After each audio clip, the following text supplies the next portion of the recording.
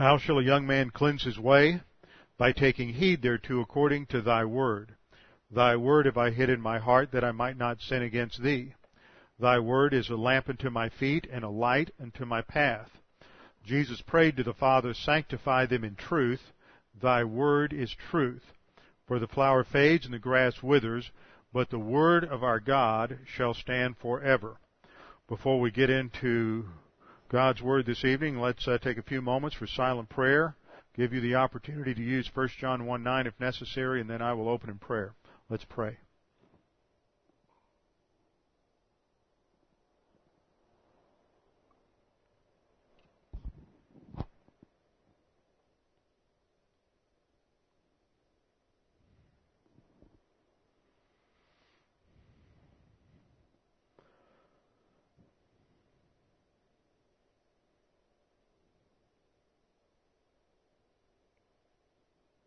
Father, we thank you for this evening's opportunity to study your word. We thank you for the freedom we have in this nation to continue to freely study your word, to teach your word, to proclaim the gospel, and the freedom to take your word overseas as missionaries. Father, we pray for this group leaving tomorrow.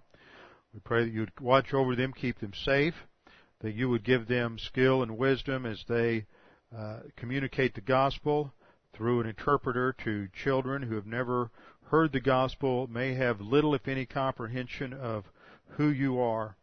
And we pray that they would be able to do this clearly, and that the Holy Spirit would use their work, their preparation, their efforts to bring many of these children to a saving knowledge of Jesus Christ.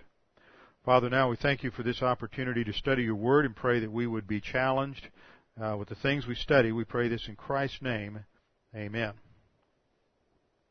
Open your Bibles with me to Genesis chapter 2, verse 7.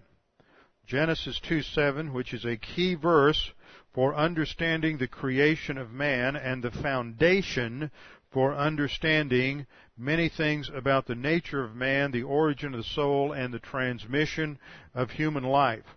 This gets into some very important, very technical questions, laying the foundation for many ethical situations that, of course, face many people today in our nation. Many questions people have related to a number of different things that relate to the right to life. So we have to follow a strict procedure, as always, when we get into a subject like this, where there may be some controversy, some disagreement. We always have to remember that the Word of God is always the final authority in any area that we study. So we have to make sure that we understand what the Scriptures teach, exegete the Word clearly, and then use the Word to evaluate other areas. Now we're going to start in Genesis 2:7 here. Then the Lord God formed man of the dust from the ground and breathed into his nostrils the breath of life, and man became a living being. Here we see that God forms the human body from the chemicals of the soil. It's very important to distinguish the fact that there are two acts of creation in this verse. There is the first act, by God, Yahweh Elohim, where the emphasis is on God. God is the God of Israel. In Genesis chapter 1, we find only the term Elohim, but in Genesis 2, we are introduced to Yahweh for the first time, and this always would bring to mind to the Jews the fact that this is a reference to the covenant God of Israel, who is an ethical God, who is the God who gave not only the Ten Commandments at Sinai, but He's the God who gives the singular commandment in the Garden of Eden. The Lord God formed them from the dust of the ground. Now this is clear from Scripture that again and again this same principle is reiterated. For example, in Isaiah 43:1, but now thus says Yahweh, your Creator, O Jacob, and He who formed you, O Israel. Notice it's the same word, Yatzar, that is used for forming man in Genesis 2:7. This is a word that portrays God as a potter, and it has to do with forming or shaping a physical object, something that is already created. Now, thus says Yahweh your Creator, O Jacob, He who formed you, O Israel. Do not fear, for I have redeemed you and I have called you by name. You are mine. So the Jews would identify the creation of Genesis 2:7 with the God who created them as a unique nation. This verb yatser is an important verb because it, as I said, it portrays God as a potter with clay. It indicates several things about His creative activity. He is precise, He is deliberate, He has a predetermined plan as to what the physical body of man should look like. God is not just sitting there scratching His chin thinking, well, it seems like I did a good idea with the monkeys and chimpanzees. Maybe we can straighten that idea up a little bit, make him stand a little more upright, and we'll come up with a body for this new creature. This is something that's predetermined. In fact, God is thinking about the fact as He is, let's anthropopathize a little bit, as He's sitting there, or anthropomorphize, as He's sitting there and He's playing with the clay. He's thinking, now this is the body that my Son will incarnate Himself in. This is also the body that the Holy Spirit will indwell and make a temple for the indwelling presence of the Lord Jesus Christ. So He is going to be designing the human body in such a way that it will allow the second person of the Trinity, who is infinite and eternal, to become finite and localized in one body and to express all the nature of deity in this finite body, so that the physical body itself is best designed to be that instrument through which the immaterial image of God is expressed. One of the things I want to emphasize here is that too often we so emphasize the soul that we tend to de-emphasize the body, and that goes back to the old Platonic heritage that we have, that the immaterial is more important than the material. And what this is showing us is that we can't make that bifurcation or stress it too much. Because if you do, you end up saying, well, the body's insignificant, the body's irrelevant. And of course, the Gnostics and the Docetists pushed that so far that they said that anything material was inherently evil. That which is spiritual or immaterial is inherently good. And so then that led them to denying the physical incarnation of Christ in a body, because that, of course, would mean that God would be tainted by that which was inherently sinful. So we have to maintain each in its proper perspective, that the physical body is important. And I'll weave that theme in throughout this lesson tonight and next week.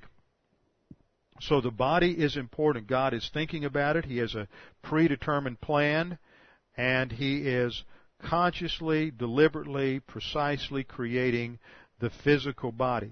Now, in this first phrase, then the Lord God formed man from the dust of the ground. The dust of the ground indicates the basic chemicals of the soil, that He is made from this soil, and this is then used in many passages in the Old Testament described as clay. And this concept of clay or earthenware vessels is also carried over in the New Testament. We looked at this briefly last time. Some of these passages are Job 4:19. How much more those who dwell in houses of clay, whose foundation is in the dust. This is talking about the human body.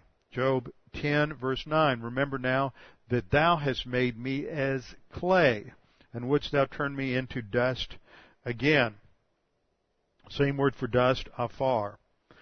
Isaiah 45:9, woe to the one who quarrels with his maker, an earthenware vessel among vessels of the earth. Will the clay say to the potter, what are you doing? Or the thing you are making say, he has no hands. So here it picks up and develops that whole imagery in Isaiah 45:9 that the human being is like the clay, God is the potter.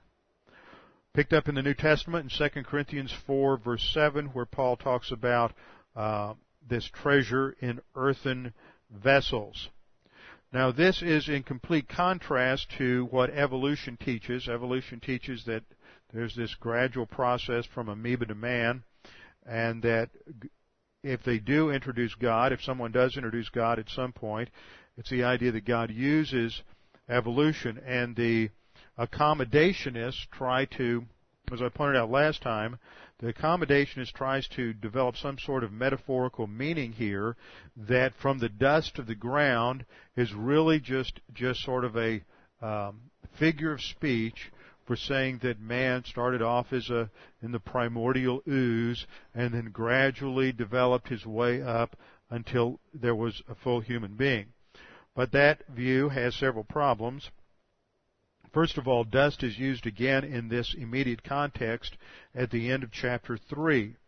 In chapter 3, verse 19, we're told that Adam was dust, for dust you are, and to dust you shall return. So whatever the process of coming up from the dust is, it's the same process in reverse. We all know what happens when the body dies. We don't go through a reverse evolution process. We don't go back through a stage of primate and then mammal and then amphibian and then fish and on. We just go straight to dust. So the implication within the text, if we're going to be consistent, is that the text means that God uses the physical components of the soil to mold and shape the human body.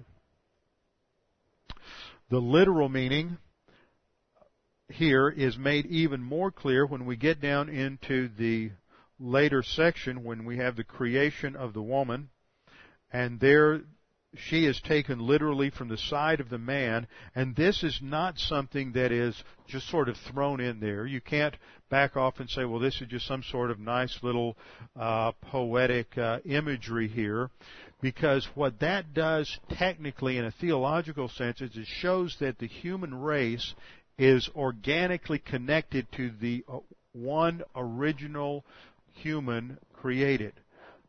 God creates the man. He doesn't create the male and the female separately.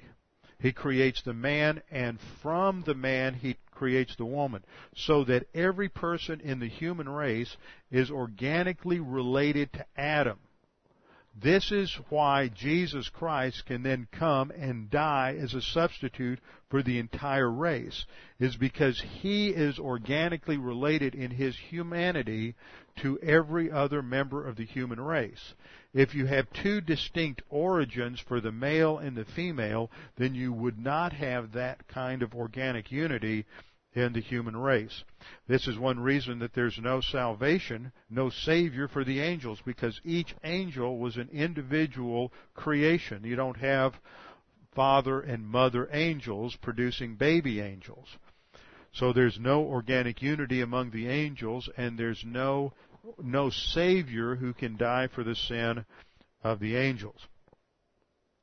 So the first part of the verse informs us that God formed man of the dust from the ground and breathed into his nostrils the breath of life. And this is a very important word that is used throughout the Old Testament to describe the nature and characteristic of life. See, today we come up with all kinds of definitions. How do we know someone is alive? When someone goes into a coma, when someone has a debilitating disease, and they've reached that final stage, how do we measure when life is no longer there? And we develop EKGs and EEGs and various other ways of monitoring what is going on there. And in some cases, when you can have a person, and I can't, this is just my experience, and you can't base it on anything more than experience. I want to make sure that's clear. But I remember a year and a half ago when my mother went to be with the Lord, she had a massive stroke about 5 in the morning, and they kept her on life support. And on the way from the intermediate hospital to the emergency room, the other hospital, she had a major coronary in the ambulance. And they kept her hooked up to a life support that kept her heart beating and kept her breathing. But I am not convinced that she was alive just because her heart was beating and just because she was breathing. And I have no way of basing that on anything but other than the fact that you can mechanically keep the body going. But that doesn't mean, I don't think, that the soul is necessarily still present. Anyway, we'll get into some details on that in a minute. Breathed into his nostrils the breath of life. The Bible doesn't have access to EEGs and EKGs and all this fancy electronic monitoring system that we have today. So the description that is used in the Bible for life and the presence of life is this word neshama. Neshama, there should be an E after that H. It's a neshama, it's a short E. This is translated the breath of life or the spark of life. So first, what God does is He creates the biological home, the physical, material home for the soul, for the immaterial part of man. We've already studied in Genesis 1:26-28 that God created man in His image and according to His likeness, and that dealt with the immaterial aspect of man. So when God forms the man from the dust of the ground, He is building that earthly tent, that earthenware home, for the immaterial part of man, and so you have biological life. Now, the point that I want to raise here, the question I want to ask, is between the time that God forms the physical body and the time that God breathes into the body, which is when He would impart the soul, soul and spirit, the immaterial part of man, to that human body. If you were to walk up, or somebody were to walk up, in between that process, and decapitate the body, is that murder? See, this is where we're going to go, because one of the key elements key questions we'll answer, but not till next week, is how does all of this relate to understanding abortion? Would that be murder? The soul isn't there yet. All it is a human body. So it's not a human being without a human soul. That doesn't, and where we're going to go with that is that does not necessarily authorize abortion. Now, this is going to be some new material for some of you. It's going to be some technical material for some of you, and you may need to go over this again and again before you understand where I'm going with this. But this is not a position that some people say, well, if you believe in this position, it's a lot of people took this position back in the 60s. It's amazing. The position I'm teaching you tonight has been the dominant view of Christianity since the early church. When Roe versus Wade came along, all of a sudden, see, based from experience, people jumped up and said, oh, if we believe in creationism at birth, then that justifies abortion. What's the matter? Speakers aren't on. We're having a speaker problem. There we go. People say that justifies abortion, but that's not true. The church has never been pro-abortion, yet that position of creationism at birth has been the dominant position throughout the history of Christianity, and that's why we're going to have to investigate what the Scripture says. But because of Roe versus Wade, you had all kinds of people, and I mean major theologians, conservative theologians, do a 180 on their interpretation of this passage simply because they thought it justified abortion. And that is absurd. That is letting experience dictate interpretation of Scripture rather than the other way around. So we're going to go through all the passages in some detail to make sure we understand precisely what the Scripture says.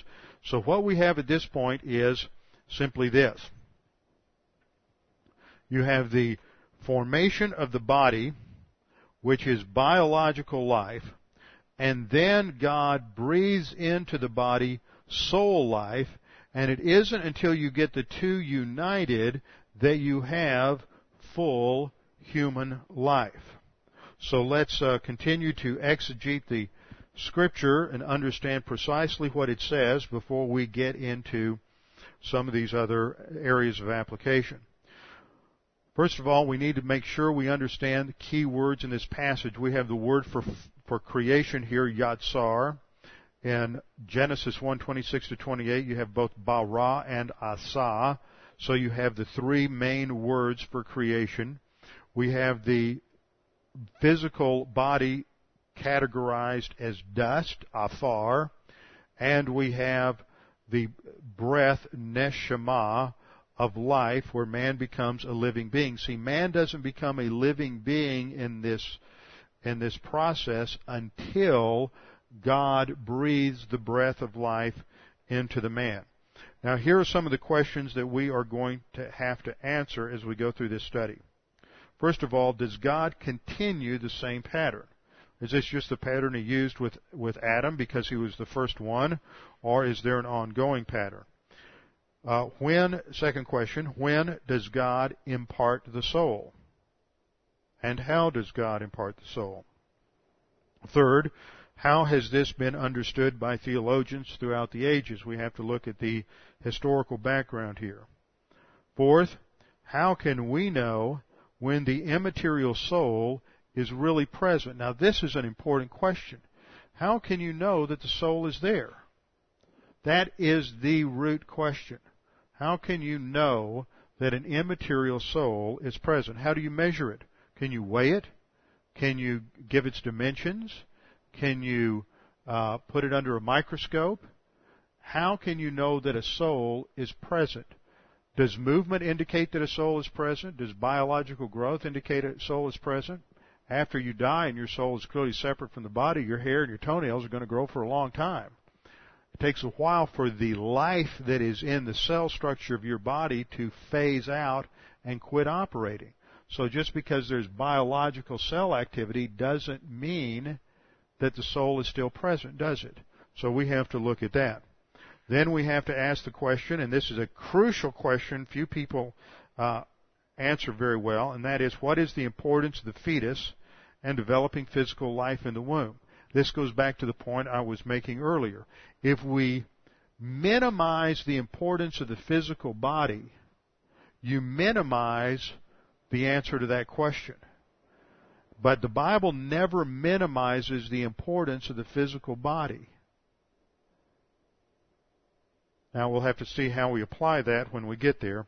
And then we're going to look at some difficult passages and answer some of the difficult questions. So we just take it step by step, verse by verse exegesis.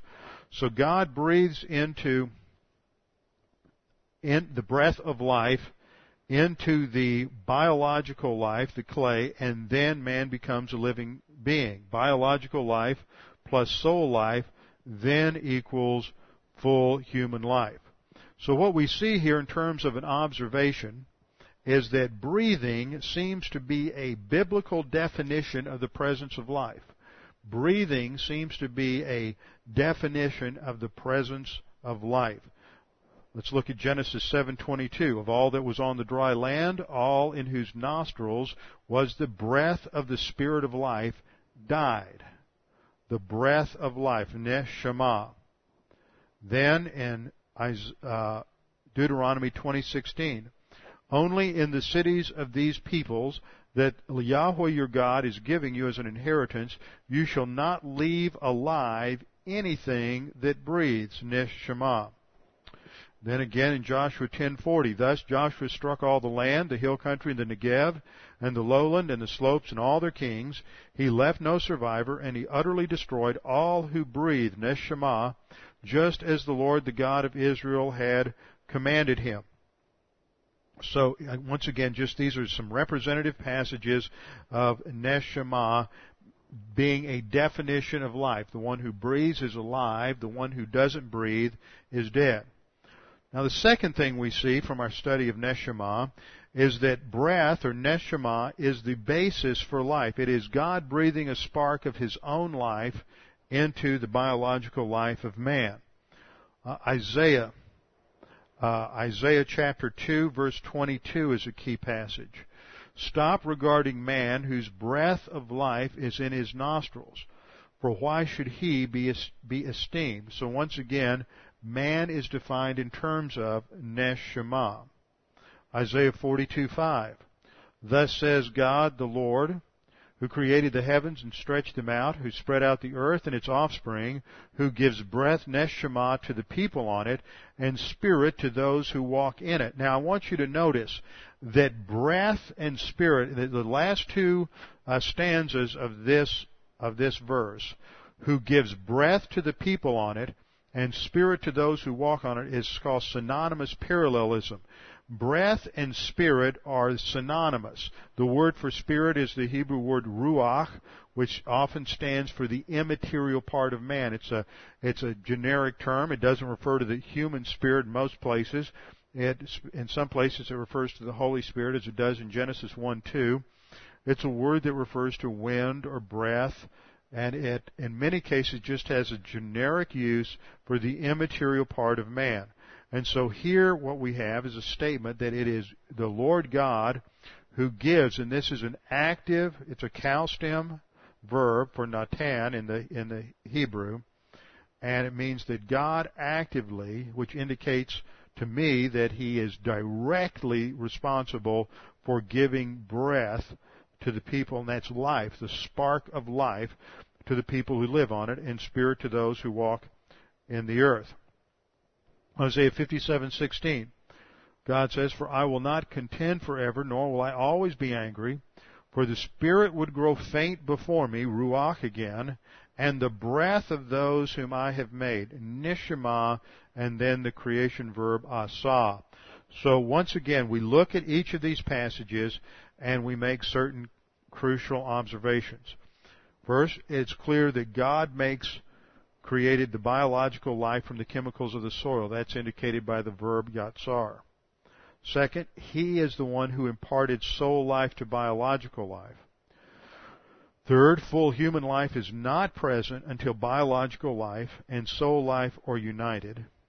And fourth, the conclusion that the sign of full human life is the presence of breath. Biblically, it is the presence of breath, neshama. So, what we see is that the original creation, God immediately and directly created both the human body and the human soul. This is a key terminology. It is immediate, and God directly creates both biological life and soul life. But after that, He gives a command to Adam and Isha that they are to be fruitful and multiply and to fill the earth. So God delegates the responsibility for generating biological life through the natural process of procreation. However, as we've seen already in Isaiah 42:5, and we'll see in a number of other passages before we're done, God is directly providing soul life through neshama. Neshama. Now the question is, how do we know this? How do we know that God is still directly giving physical life? Well, one line of argument is that biological life is material, and therefore it is dependent on a physical or material process of generation. That only makes sense. But the soul and spirit life is immaterial and cannot be transmitted physically. If it's immaterial, it can't be transmitted physically, and therefore soul life or spirit life is dependent upon God, both for its creation and for transmission. So this is the subject that we're going to look at. Now, one more verse is Ecclesiastes 12, verse 7. This comes at the end of Ecclesiastes, and this is a critical verse that you should mark in your text. Ecclesiastes 12:7. Then the dust, this is talking about what happens at death, at physical death, then the dust will return to the earth as it was, and the spirit, ruach, that is the immaterial part of man, will return to God who gave it. The dust returns to the earth. The physical body is generated physically through procreation, and the spirit, ruach, is produced immaterially because it's given by God, and so it returns to God who gave it. God is the one who gives for each individual soul life. Now, the question that we need to answer here as we go forward is, does God continue this same pattern of creation of life? By this I mean, does God have one process for generating the material part of man and another process for generating and transmitting the immaterial part of man? To understand this, we have to understand that there's been a division in church history. There are two views. In answering this question, does God continue the same pattern of the creation of life? The first view is called traducianism. This is from the Latin traducere, and that means to transfer. And this view teaches that both the material body and the immaterial soul are transmitted through physical procreation. Now, this view was first articulated in the early church by a church father by the name of Tertullian. Now, Tertullian is famous for one other thing, and that is that he is the one who coined the term Trinitas, from which we get our word Trinity. He was a very profound thinker, but Tertullian had, like most of the early church fathers, had some real gaping holes in his theology. One of the gaping holes was he was what was called a Montanist. And a Montanist were those who were followers of a man named Montanus, who came out of Asia Minor in the middle to the end part of the 2nd century, and he claimed that he was the incarnation of the Holy Spirit. So, in other words, the Montanists were the early church form of modern charismatics. They weren't necessarily speaking in tongues, but they were certainly emotional and ecstatic, and they had some problems. So Tertullian had a problem in that area, but Tertullian had another problem, and this is more germane to understanding his position of traducianism. And that is that Tertullian held the position that the soul was material. The soul was material. Now you see why that's important. He holds to a material transmission of the soul, but the reason he can do that is because the soul itself is physical and material. He doesn't believe in an immaterial soul. So the foundation of traducianism goes back to a man who did not believe the soul was immaterial, but was material. Now, there have been many others down through church history who've held to this position. Martin Luther, the one who began the Protestant Reformation, held to a traducian view, as did a middle 19th century Calvinist theologian by the name of W.G.T. Shedd, a very well-known writer. Shedd has an interesting comment, though, in his dogmatic theology that he was published in the middle 19th century, and that is that he recognizes that up to his point, the position that he holds of traducianism is the minority position in church history, and he states that in his systematic theology. He says this is the minority position in church history. The reason I go through this is because most people are so ignorant of church history that they think that a lot of stuff that's going on today is brand new. These debates have gone on throughout the ages. And then Louis Sperry Chafer, who's the founder of Dallas Seminary. Louis Sperry Chafer very carefully goes through the arguments for both traducianism and creationism in his systematic theology, and he comes to the conclusion that the evidence can go either way, but he falls out slightly on the side of traducianism. But he says, he really had a difficult time coming to a conclusion, and he lacked any real certainty or dogmatism on the point. Now, creationism, this is the position that the body is generated through physical generation, but the soul is directly created by God for each individual. The body is generated through physical procreation, but the soul is directly created by God. And historically, and I want to make this point, historically this position has always been that the soul is simultaneously created and imparted by God at the first breath. That has historically been the position. Every one of these writers that deals with creationism always deals with it from that framework.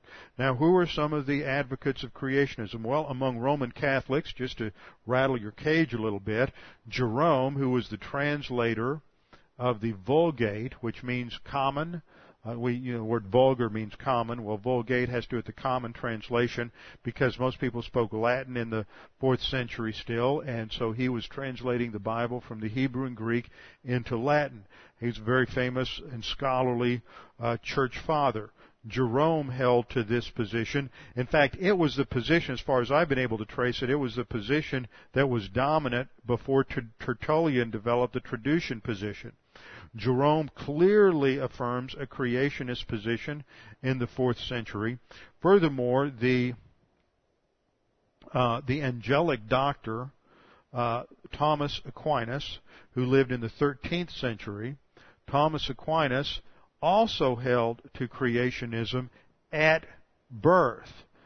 And here he is the great theologian for the Roman Catholic Church, and Aquinas has a statement in his great magnum opus, the Summa Theologica, in which he says it is heresy to think that a soul can be transmitted through the semen. Now think about that a minute. He says it is heresy to think that the soul can be transmitted through the semen. So he rejects traducianism as heresy. Furthermore, John Calvin rejected traducianism as heresy, as did Charles Hodge, who was one of a family of a dynasty of tremendous theologians that resided at Princeton when Princeton was still good. There was Charles Hodge and his father A.A. Hodge and Charles Hodge, and then his son Caspar Hodge. And for 100 years, this family dominated Reformed and Calvinist theology and orthodoxy. They're part of what's considered the Princetonian theologians who basically crafted the conservative fundamentalist response to liberal theology in the 19th century. Charles Hodge was a firm creationist.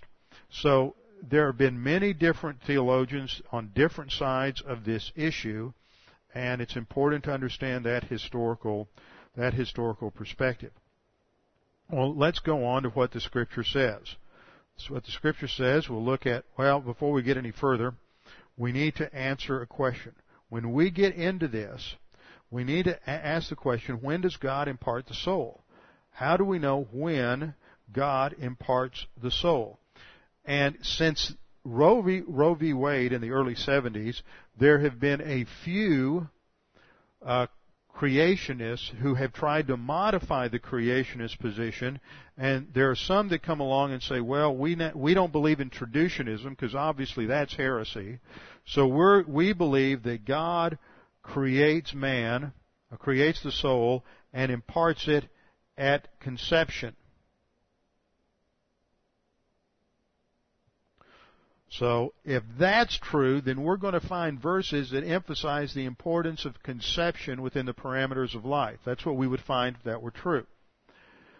Then there's another group that tries to say, well, it's not at conception because, see, you can have an ovum fertilized by the sperm and not implant, and therefore, and furthermore, if you have, let's say you have a zygote develop here, and God has one soul, and then that zygote doubles, and then that becomes 4 cells, and then it becomes 8 cells, and then it becomes 16 cells, and then it becomes 32 cells, and then it splits. And that's when you develop identical twins. Well, did the soul split? So you've got some real problems here that I don't find too many people really interacting with in the literature, because there's such an emotional thing to what's going on inside the womb. And what we have to do is think precisely and rigorously and rationally about what the Scripture says, and not leap into something just because we have some sort of intuitive insight into something. So the second view is that sometime during gestation, sometime during the first trimester, second trimester, third trimester, but once again, to define that scripturally, we're going to have to find that this is part of the parameters of life, from X to death. See, if conception is true, we would have statements in Scripture saying from conception to death. And then we have at the other end, we have those who believe that the soul is simultaneously created and imparted at birth. Okay. We have to go back to basic understanding of how we know anything in life. This is a chart that's familiar to everybody here. First of all, we have two categories of systems of perception. We have our autonomous human viewpoint systems of perception on the top, divine viewpoint systems of perception on the bottom. Remember, this applies to anything. This applies to the person who's gone out on the mission field. Someone comes along and claims to be demon-possessed, or claims to know that they're able to discern if someone is demon-possessed. Somebody asked me recently, how can we tell in the church age if someone is demon-possessed? Well, the only authoritative response to that is what the Word of God says, and the Word of God gives us no criteria whatsoever for defining whether or not a person is demon-possessed. And people come along again and again and again and again and say that people like Adolf Hitler, Saddam Hussein, Ayatollah Khomeini, Muhammad, Stalin were all demon-possessed. You know, Bill Clinton. Just want to see if anybody was awake. So we have all kinds of people coming along saying that so-and-so must be demon-possessed because look at all the evil they did. But the point is that the Scripture teaches that the heart is deceitful and wicked above all things. Who can know it? And recently I heard a speaker give an illustration which speaks to this point. This occurred at the trial of Adolf Eichmann. For those of you who aren't old enough to remember that, Adolf Eichmann was one of the death's head Gestapo during World War II, responsible for carrying out the Hitler's final solution against the Jews. And after the war, he managed to escape, and he went down to Argentina or Bolivia or Chile, somewhere down in South America. And it wasn't until the early 60s that the Jewish Secret Service spotted him, found out where he was. And the Mossad sent some agents in, and they kidnapped him, and they hauled him back to Israel, and they made him stand trial. And in order to protect him, they put him behind this big plexiglass, bulletproof cage, and they would bring witnesses in. And they brought this one man in who had been a young child during the war, and he had known about Eichmann, and he had some experience with Eichmann. He was going to witness. When he came in, he looked at Eichmann sitting there in the box, and the guy just didn't pass out, but he collapsed on the floor in tears.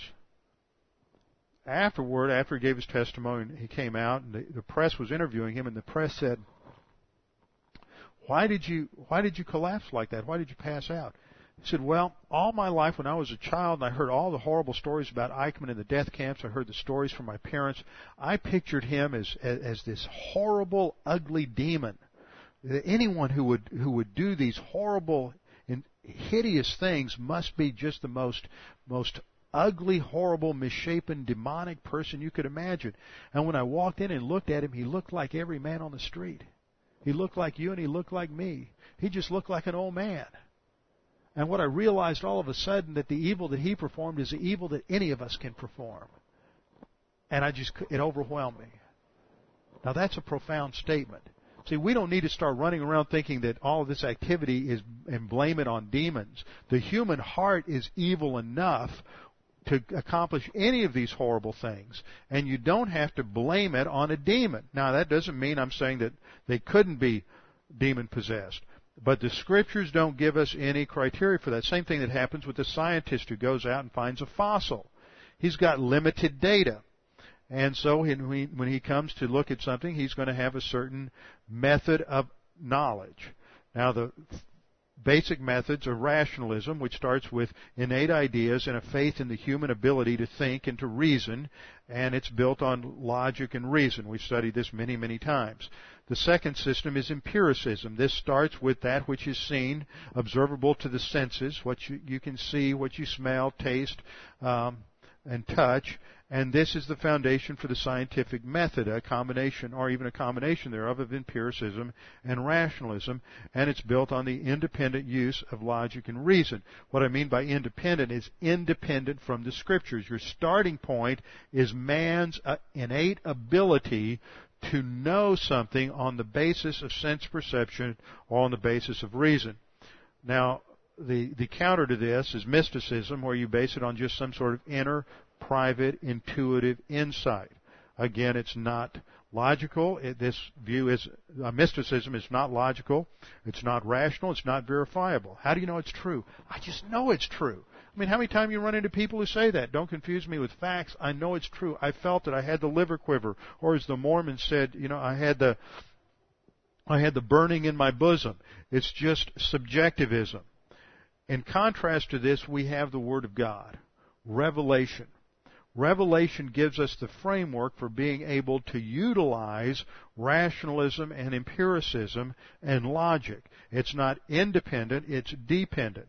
So that we start with the objective revelation of God, and then we build on it through the dependent use of logic and reason. We have a great example of this, how this works in the Garden of Eden, in our passage in Genesis 2. For example, Adam is responsible for certain things in the oversight of the garden, which functions in many ways. As we'll get into this, we'll develop this idea. The garden was like a temple, and Adam and Eve, or Adam and Isha, are like the priests. And as they're placed in that beautiful primordial garden, a perfect environment, there are many things that they were learning. Adam was naming the animals, so he's there categorizing, classifying, notating all kinds of things about the various animals. And he looks at all the trees, and God says, and if God hadn't said anything, Adam would know crucial information about the trees. Now, he could say that the leaves are green, some leaves are dark green, some leaves are light green, some leaves are broader, some leaves are smaller. He could get out a microscope. He could go through various dendrological studies and analyze the trees, and he could write tomes of information about all the trees in the garden. But unless God told him there was one tree that he couldn't eat from, because if he ate it, he would die instantly, spiritual death, Adam couldn't know that from empiricism or rationalism. He could only, therefore, have a truly accurate view of the garden and the trees in the garden on the basis of revelation. If he just operated on empiricism, he would have a skewed view of reality. If he just operated on rationalism, he would be missing a vital and crucial element of truth. So, what I'm saying is that there are many things that we can learn on the basis of empiricism and rationalism, but it has to be within a framework of what God's revelation has given. So when we come to asking questions about life in the womb and when the soul is present, when God imparts the soul, we have to make sure we start from Scripture and not from experience and not from the basis of science. We have to answer the question, how do we know when the soul is present? Is this knowledge available through either empiricism or rationalism alone? Can science measure the presence of the soul, the dimensions of the soul, the weight of the soul? Does an EEG measure the presence of the soul, or simply biological electrical activity? Does biological life, that is cell life at the cellular level, necessitate the presence of a soul? Now, we have to determine the parameters from Scripture, and so to do this, we have to start with biblical words, biblical terms that are used. And the first term that we want to look at is a word that we would translate in English, birth. The word that we would translate into English, birth. Now, if I were to make the statement, she gave birth, then gave birth would be the verb. So birth itself can function as a verb, and this is the Hebrew word yalad. Let me see if I've got this.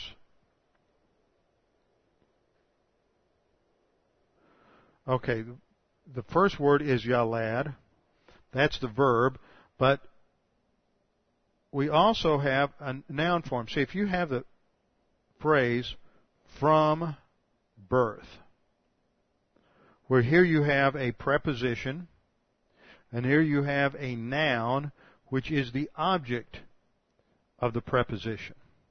So birth can function as a verb, or it can function as a noun. The noun, there are the noun for birth does not exist in Hebrew. There is no noun for birth. It doesn't exist. It's not there. You can't find it. You can search all the lexicons. You can't find a noun for birth. What you find in the Hebrew is a circumlocution or an idiom to express the concept of birth, and that is the word mibeten. The first point I'm putting up on the overhead, the birth as a noun is usually used with a preposition. There's no noun for birth in Hebrew. Thus, when you have to express the prepositional phrase from birth, you use the phrase mibeten. Those first two letters is a shortened form of the Hebrew preposition min, which means from. And beten is the noun for womb. It means from the womb.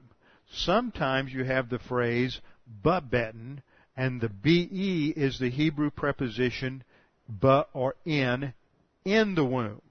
Now there's a crucial difference between in the womb and from the womb, and this is based on the meaning of the Hebrew preposition min, which has the idea, especially when it is used for words of action or words of coming or going.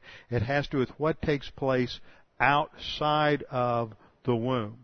If you're talking about what's going on in the womb, then you have the preposition ba. If it's outside the womb, you have the preposition min. This is the same argument that I use for demon possession. You never have the preposition ba in the Hebrew. When you have the demons come on Saul, it's al, or they come to Saul, preposition el, but you never have them coming in Saul, the preposition ba, which is the idea you have for demon possession in the New Testament. So these prepositions are very important to understand the concept. So if you're going to talk about what's happened since birth, you used either the phrase mibeten, from the womb, or a synonym, racham, miracham, which is from the womb as well, or from the bowels, Psalm, and they're both used in verses such as Psalm 22:10 and Psalm 58:4. Now this is some verses where we find this phraseology. In Job 1:21 he said, "Naked I came from my mother's womb, and naked I shall return there. The Lord gave, and the Lord has taken away. Blessed be the name of the Lord." And in those first two lines he's talking about death. I shall return naked. I come with nothing. I go with nothing. You can't take it with you. You arrive in this world naked, and you take it with you. So 2 points. He's talking about coming from the mother's womb. That's outside the womb. But notice the parameters for life here are from the womb and to death. We'll come back to that later. Job 3:11. Why did I not die at birth? When I was born, literally. Come forth from the womb, mibeten, and expire. So see, he's talking, in his depression, he's saying, why wasn't I just born and die? He doesn't say, why didn't I die in the womb? He said, why didn't I just come forth from the womb and then die? Because see, he understands that the soul's not present in the womb. If the soul were present in the womb, he would have said, why didn't I just die in the womb? But there wasn't an I to die in the womb. There was just physical life. He recognizes he had to be born before he was fully there. Job 10:9. I should have been as though I had not been, carried from womb, mibeten, to tomb. Psalm 22:9. Yet you are he who brought me forth from the womb. That's out from the womb. See, we have to understand this. In English, we're so sloppy in our understanding of prepositions that often you'll look in any grammar book and they'll just find prepositions. They'll usually use a circle here, and they'll put a dot like that, and then this would be the preposition ba, or in Hebrew it would be the preposition in, en. In English, we would use the preposition in. Then you would use the preposition from, and in all the grammars, when you have this diagrammed, you have the Greek ek, or you have the Hebrew min, M-I-N. They're all diagrammed like this. The starting point of the arrow is never inside the circle. It's outside the circle, indicating separation. This is one of the key ideas present in the prepositions, both min and ek, as we'll see in the New Testament, for from the womb. Then we have, go back, look at another verse. Psalm 22:10, upon you I was cast from birth, mibeten. You have been my God from my mother's womb, mirachim. Psalm 58:3, the wicked are estranged from the womb, mibeten. Those who speak lies go astray from birth, mirachim. Those are used in parallelism. Isaiah 44:2, thus says the Lord who made you and formed you from the womb, out from the womb, who will help you. Mibeten. So again and again and again, we find this terminology of from the womb.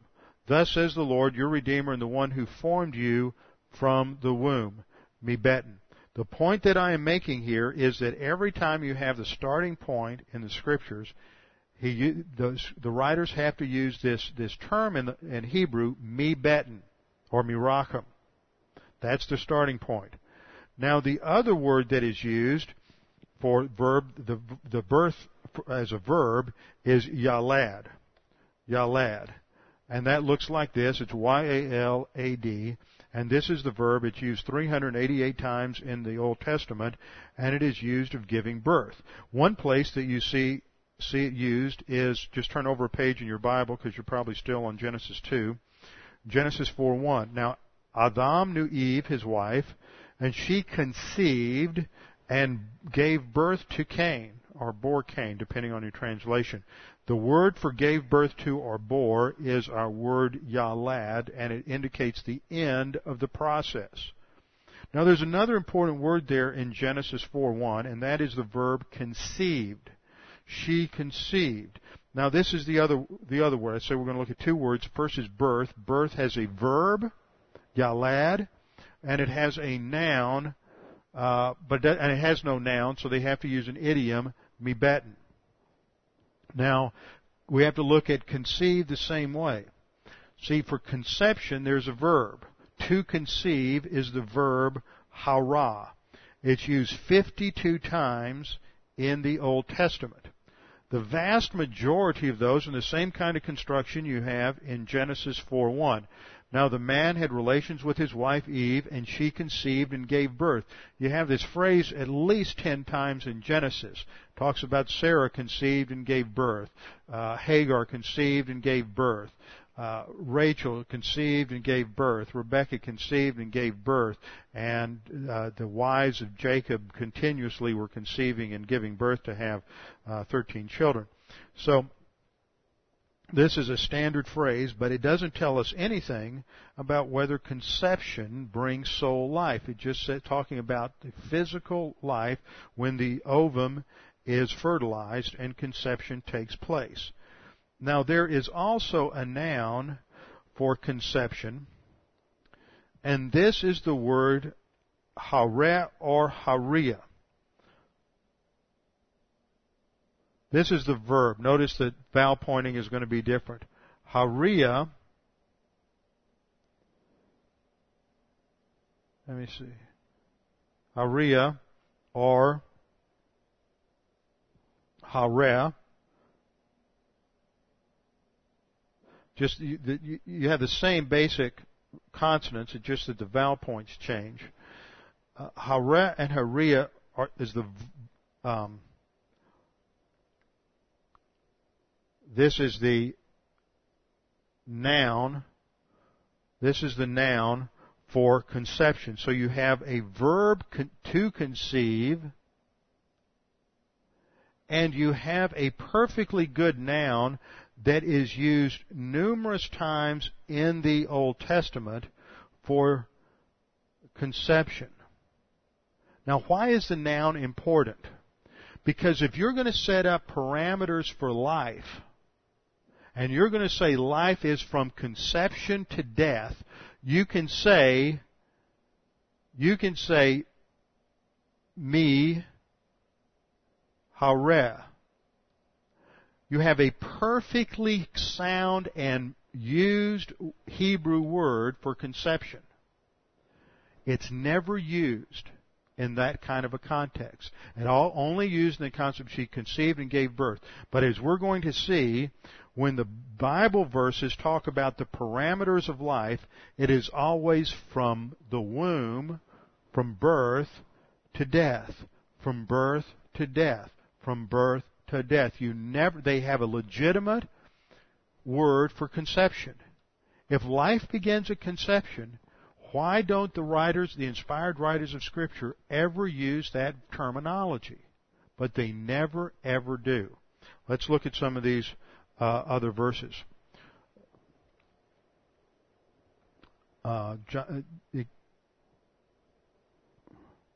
Skipping back to, where am I? Okay. A couple of verses, just go back, look at the noun form. Man who is born of woman, Job 14:1, Job 15:14. What is man that she should be pure, or he who is born of a woman? Notice that's the starting point. Who is born of a woman? Job 38:21. You know, for you were born then, and the number of your days is great. Job 1:21. Naked I came from my mother's womb, naked I shall return there. See, it's from the womb to death. Job 3:11, come forth from the womb and expire, from the womb to death. Job 10:18, why then have you brought me out of the womb? Would that I had died. So these are the parameters, from the womb to death. Carried from womb to tomb, Job 10:19. When you get into some other passages, for example, in Ecclesiastes 3:2, which we looked at earlier, no, not 3:2, we looked at 12:7. Ecclesiastes 3:2 says a time to give birth and a time to die. Notice the parameters are birth to death. Isaiah 9:6, a child will be born to us. The Bible doesn't emphasize the virgin conception. There had to be a virgin conception, but it emphasizes virgin birth, because the starting point of the Savior's life was birth, not conception.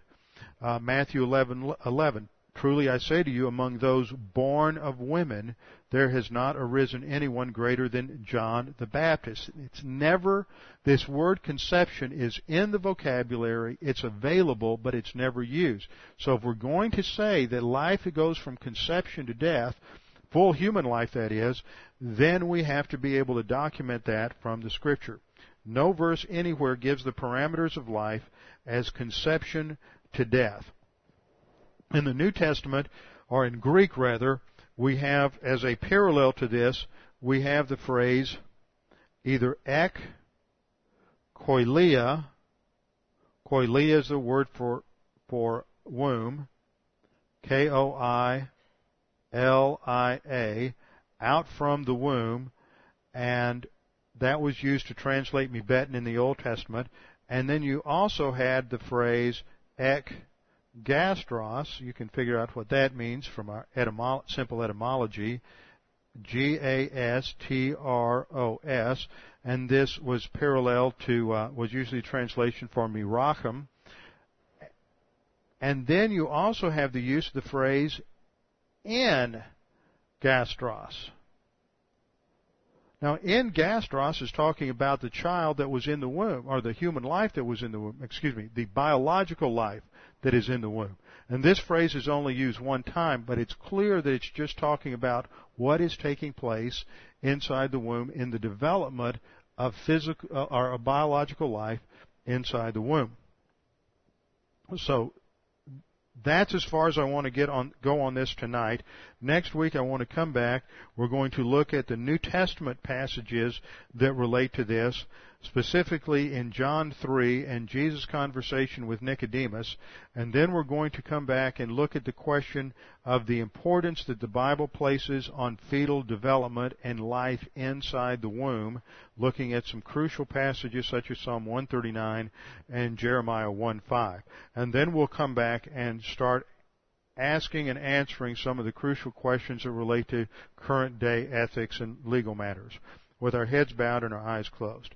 Father, we do thank you for this opportunity to study your word and to get into these details.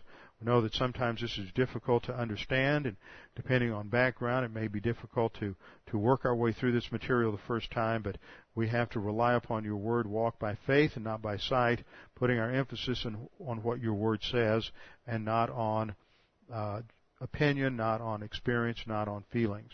Father, we pray that you would help us to understand these things and to be willing to let our thinking be renovated by your word. We pray this in Christ's name. Amen.